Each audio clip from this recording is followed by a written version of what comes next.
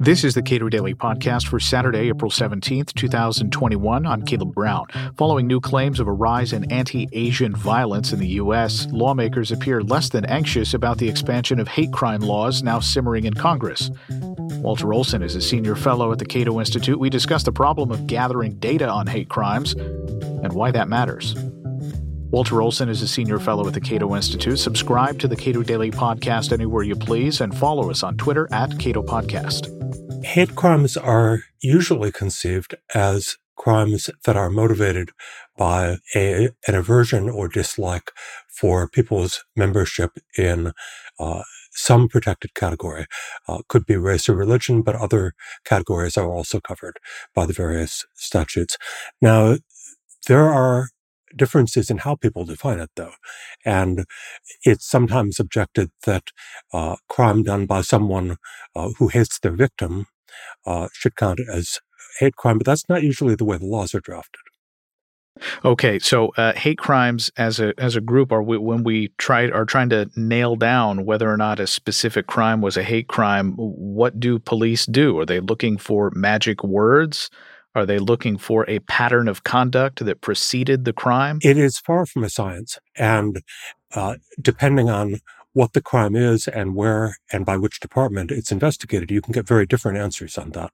You can certainly take the testimony of the victim, sometimes of the perpetrator, or of witnesses as to whether or not there were slurs, for example. That would be typically the most likely kind of evidence.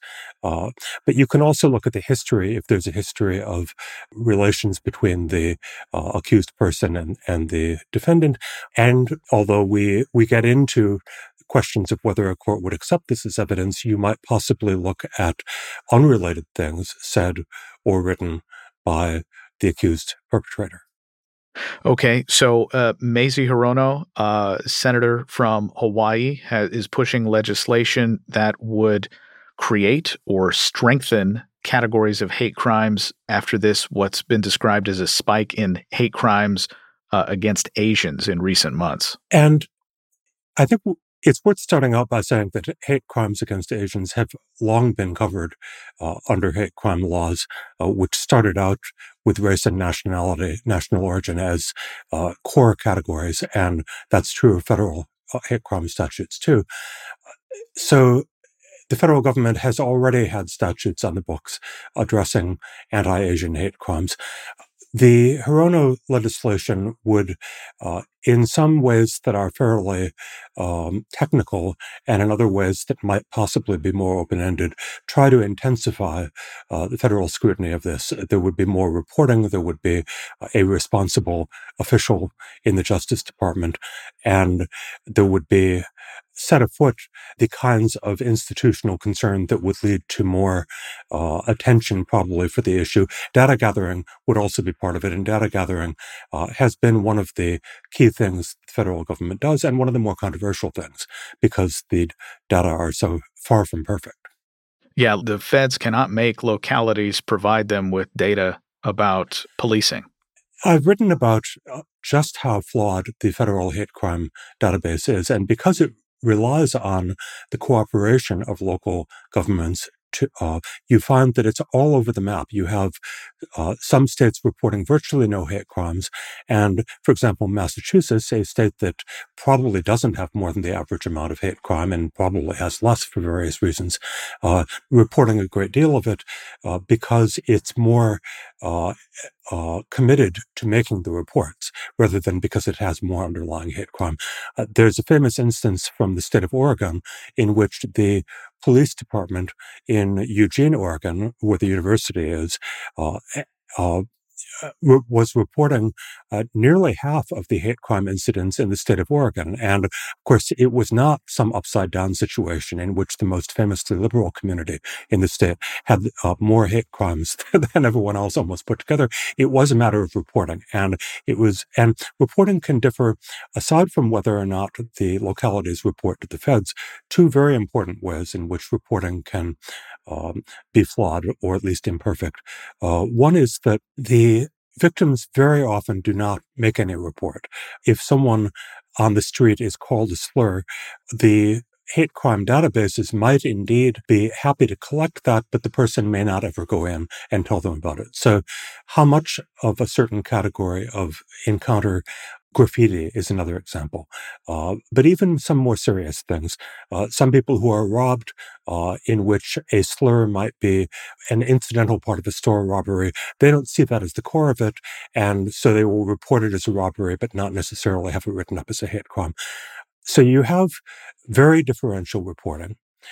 And I'll point out also that this may be one of the legitimate reasons to think that Asian American victim patterns are perhaps underreported for a couple of reasons. There may be language barriers or reluctance to go to the police, the particular distribution of Asian Americans, which includes, as far as crime goes, it notably includes a lot of shopkeepers in cities. They may have their own reasons for perhaps wanting to report it one way or another way or not at all. So first, there's reporting. Secondly, there's interpretation. And the very same criminal act, let's say graffiti on the wall of a private building, may be interpreted as a hate crime in some localities and not in others, perhaps because the message is somehow ambiguous, perhaps because they simply don't believe that it's a material enough hate crime, or perhaps because they're using criteria such as, is anyone likely to be scared by it? Did this occur in a place where hardly anyone will see it? Different states and localities will resolve issues like that differently. And so you get a lot of graffiti reporting, potentially, from some jurisdictions and none at all from others.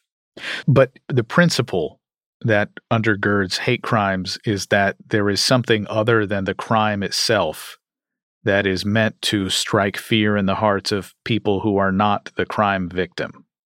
Is that about right? That's the idea, and you can see its logic, at least in some extreme cases. For example, if there has been an ongoing pattern of group attacks, and just to distance it from the American experience, let's talk about a place like Northern Ireland or the Balkans, in which different religious or ethnic groups have a history of sometimes violent actions. And then you see someone who did not just commit a mugging, but committed a mugging with additional evidence that they were hoping to strike fear. Well, yes, that is a different kind of crime, and it's not entirely unreasonable to think that the law's response might also be different.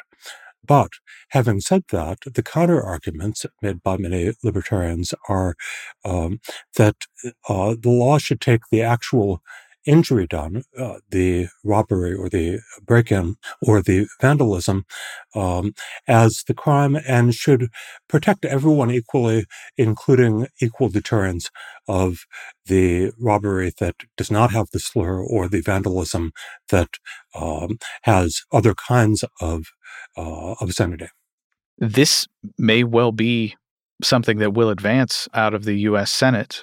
It's noted, NPR notes, that Mitch McConnell, the Republican leader of the Senate, is married to Elaine Chao, former cabinet secretary in 2 Republican administrations. She is ethnically Chinese.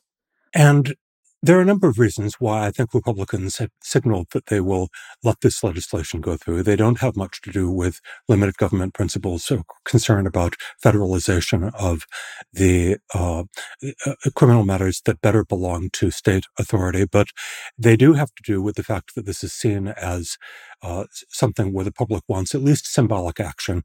And it also, in some cases, has to do with the fact that Republicans identify often with Asian Americans. They are, both in Senator McConnell's case and in many other cases, there are reasons of thinking that perhaps theirs is a cause that Republicans can champion in some sense. It's certainly influenced by the debate over university admissions, in which a lot of Republicans saw themselves as the champion of Asian interests in the so far unsuccessful attempt to get elite universities to reconsider their application of racial quotas. And so we can wish that they brought a toolkit of sheer objective principle to the consideration of legislation, large or small. Probably somewhere there in the mix is also the feeling that